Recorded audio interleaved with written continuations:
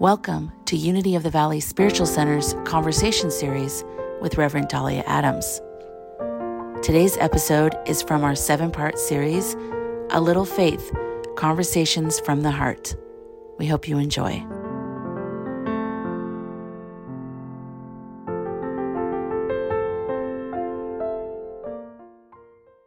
So welcome, everyone. My name is Reverend Dahlia, and I am very honored to be here with Reverend Sonya Milton. She is a Unity minister and has been since 1989.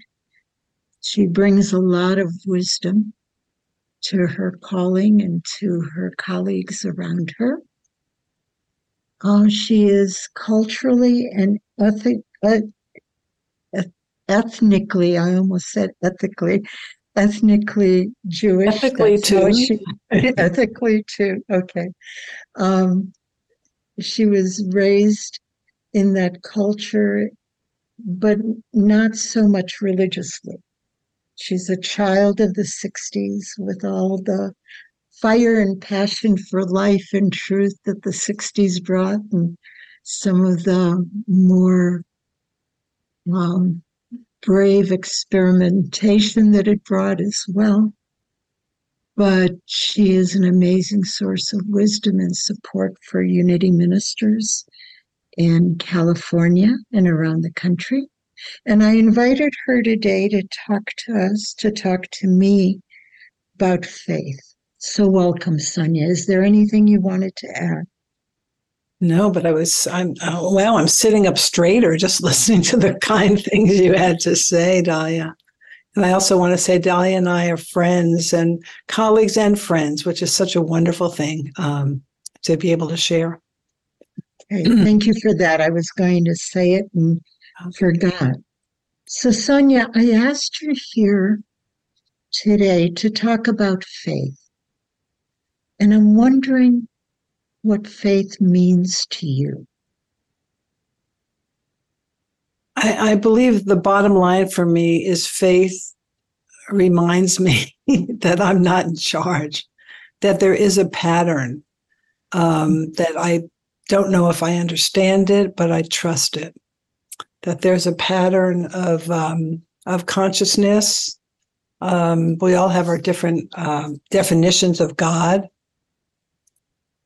I view God as, I suppose, a pattern. I don't think I've ever said this before, thought about it this way, but it's like a pattern of consciousness and of this grand, I don't like the word scheme either, just this grand and great and unknowing mystery that when I'm tuned into it, there's a flow within me and without me that I can not really ride, but just pay attention to.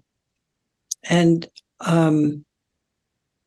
when I'm not in that head space or prayer space, life is much more difficult.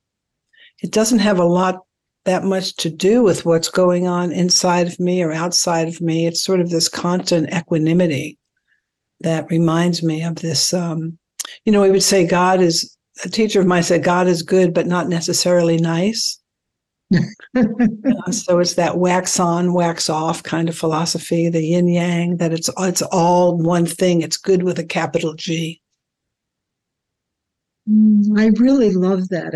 And some of the ideas that you included in your understanding of faith, like pattern instead of scheme. Scheme sounds so rigid, whereas an artist can create a pattern, and it can have rules or not have rules. Right. A scheme is like something's in mind for the end, and I'm like twisting my mustache here, for a scheme. I love that you said mystery too, because that might be my favorite word for that, which we call God. Mm-hmm. Because once I have a sense of whatever it is, and if it's too down pat, I know I'm missing the mark. Because it's whatever it is so much greater than the limits of my understanding. And I love the fact that you use the word flow, because I've experienced that when I am experiencing the truth of who I am and the truth of the universe. There is a flow, and I'm not fighting it, I'm not struggling against it. And that also waves right into what you said about you're not being in charge, or my not being in charge. When there is faith, I don't need to be in charge. In fact, I'm clear to have hands off in a lot of ways. Right. Yeah. Right. It's great. I really love that. Can you repeat it? No. Oh, sure. Because I have it written down right here. No, I'm not sure what I said. I know. No, that's what's so wonderful about speaking to someone, because then I get to know what I'm thinking. That's what's so interesting.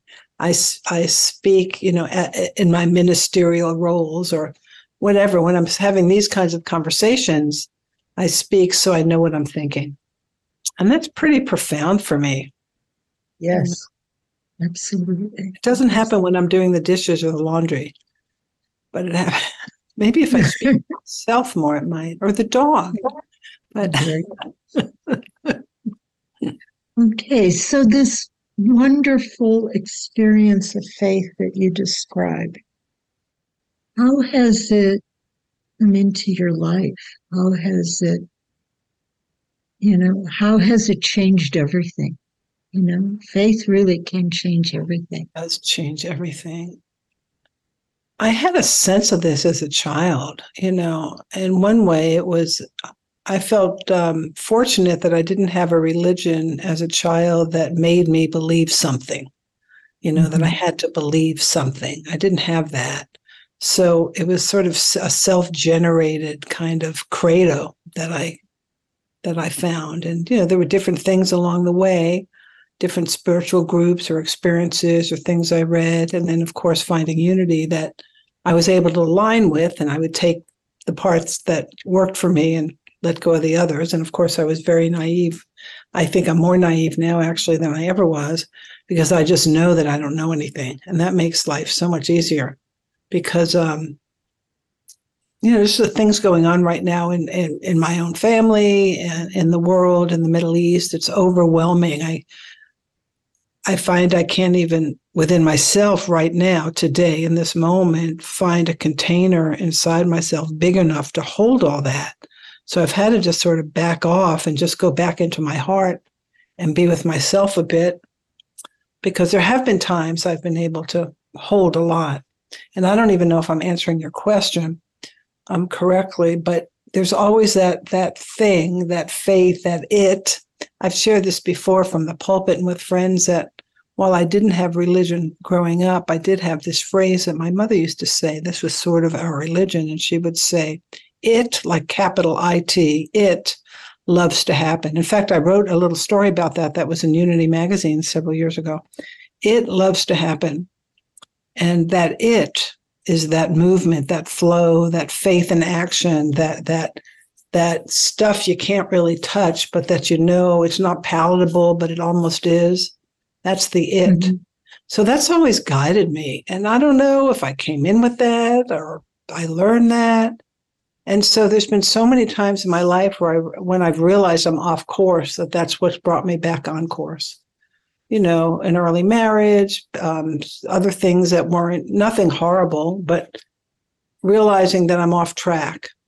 And mm-hmm. when I tune back into that knowing, that almost little voice over my left shoulder, and that never changes. You see, the circumstances change and I change, my hairstyle changes, but that voice never wavers.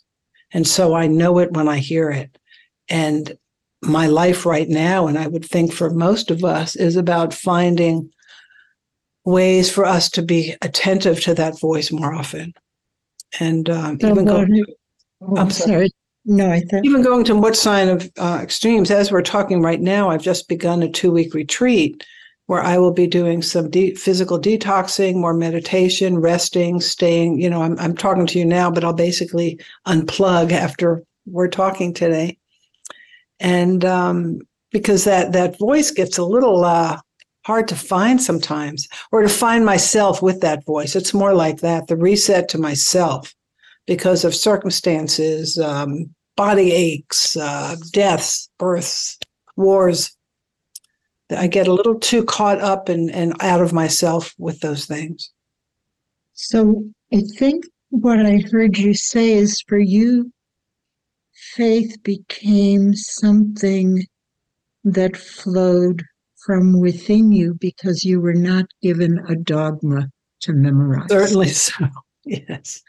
And that this has served you throughout your life, that this faith and this mystery, or this whatever it is that is greater than all of the stuff happening, has been that voice within you, or the voice that speaks from over your left shoulder. And it's been aligning with that that's been your experience of faith, as opposed to believing something. Wow, that's good, Dahlia. Thank you, Reverend Dahlia. Wow. Yes, that is true. And it does come from within me. It doesn't really come from without. I mean, it's like a partner. I've got a partner in spirit, rather than this, guy up in the sky, that is scary, But I can understand those metaphors. And again, ministerial training and ministerial life has taught me to really understand the myths and the metaphors. And none of this may have ever happened, but it's true. And I say that these stories may or may not have ever happened. I say biblical stories and other myths, if I may say, may not have ever happened, but they're absolutely true. So it's led to a way of understanding both scriptures and what's happening in life. Mm-hmm. And I think the biggest thing I heard is that when the overwhelming stuff happens, like the war right now, the wars, there's more than one, but particularly the war in Israel, that there isn't a place big enough within you to put that, not a place within you big enough to process that. But as long as you are feeling the oneness with that flow, the oneness with whatever that is your way of being in faith, as long as you can connect with that, you can release all of that into that knowing you're not in charge, into that trust that goes along with faith. And maybe then it gives you a pathway to walk through these experiences. And that's hard work. Yeah. That's hard work, but that's the work of my life. And it's good to know that, I don't think I even really realized that till, not that many years ago, that is the work. And it's joyful work, and it's hard work, and it's sad work. But, that's the narrow gate. Well, the alternative is to be crushed by it, or to be made cynical, or, Yes. Right, exactly. Yeah. Wow. Yeah. How about in your personal life? How has faith made a difference, or how has it been a part of your life, your day-to-day life? So, there's falling in love, which is, there's attraction and those things, but falling in love, that is big faith. And I don't know how to describe what falling in love is, but I've fallen in love a few times in my life, but this last one, 42 years ago, that was really falling in love and staying in love, and the faith that's bigger than, it's not like I'm going to stay. It's more like that's what this is. And it's, it's faith. It's just holding to an ideal almost, but a real ideal, something that's true. Recently, as you know, I've lost a young family member, 40 years old, and it was very sudden and tragic, leaving small children. And at the beginning of this just happened, say 2 months ago. I had a lot to do to help our family, and I did all that very well and efficiently as I can and as I do. And it just has taken a while to really settle into my own grief and mourning. And I would say right now, this is the biggest faith maybe of my life right now, is the faith that knows, and I don't mean this in a Pollyanna way, but all things do work together for good. And it's the good with a capital G. It's not good as opposed to bad or evil. And just seeing the pattern of that and my part in it, and at the same time allowing myself the copious tears.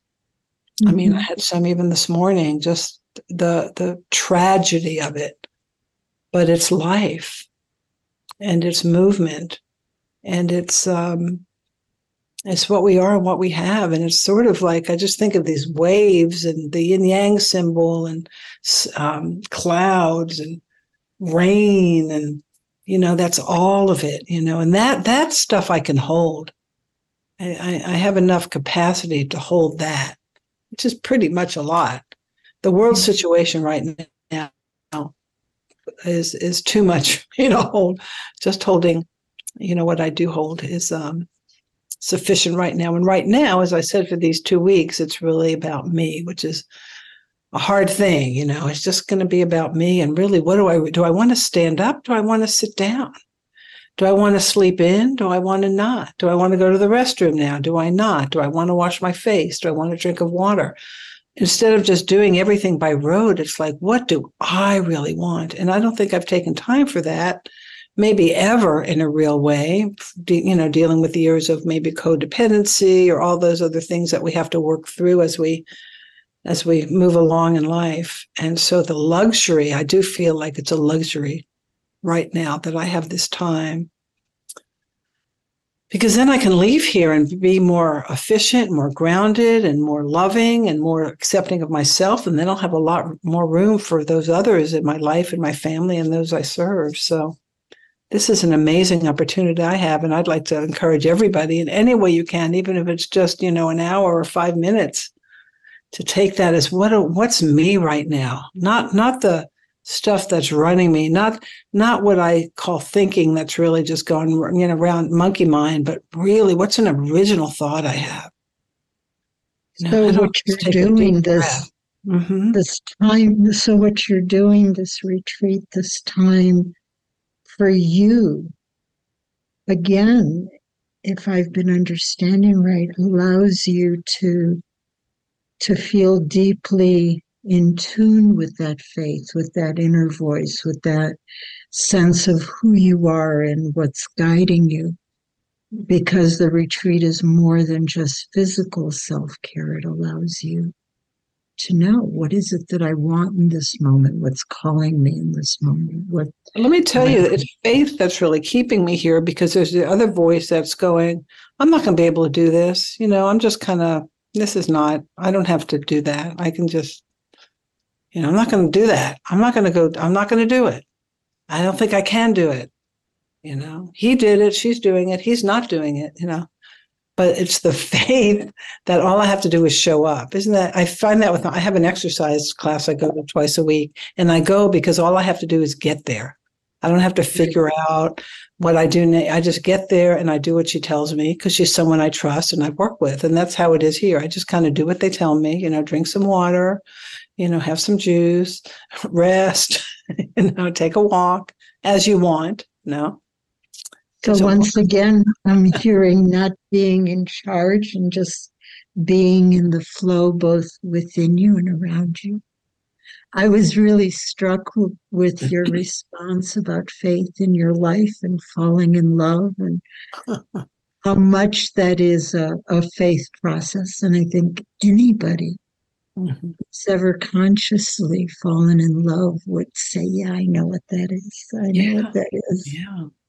And then the other piece you went into about how there comes a time in life where we get confronted with mortality, if you will. The fact that our physical life is a life that begins and ends, and relationships are impacted deeply. And to be confronted with that and to be at peace with it,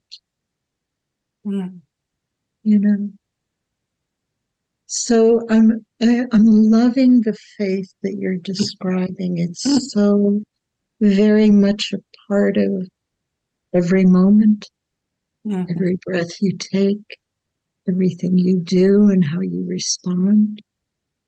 So different from the faith that I was taught as a little Catholic girl as a gift from God, which allowed me to believe or not believe the stuff in the creed they made me recite, And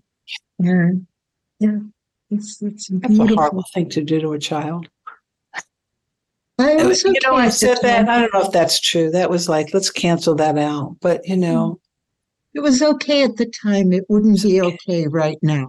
Yeah. There you go. Okay. Yeah. Can you delete that part when I said that?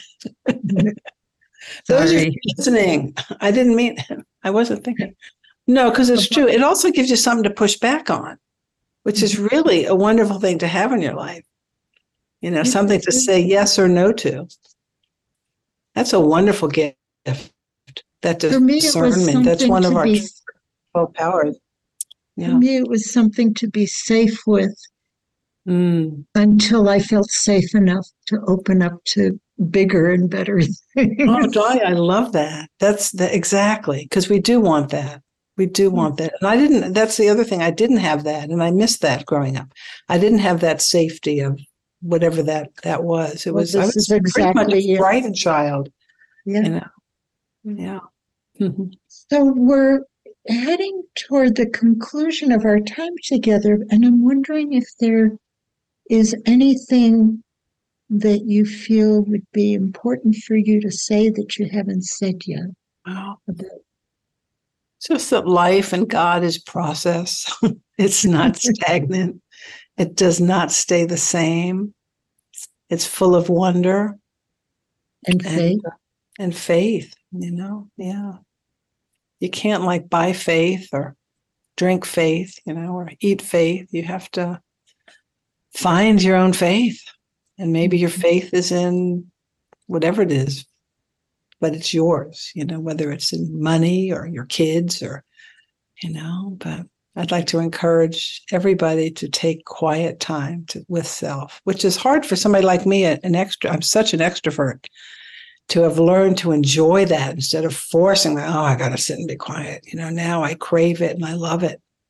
And I find it very generative. So I think that's it. Thank you so much. I so appreciate your taking time, especially in the middle of your retreat like this. I feel blessed by the things that you've shared.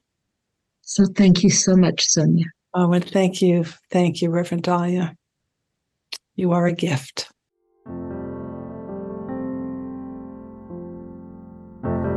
We hope you enjoyed today's message. If you would like to support this podcast, you may do so at unityvacaville.org.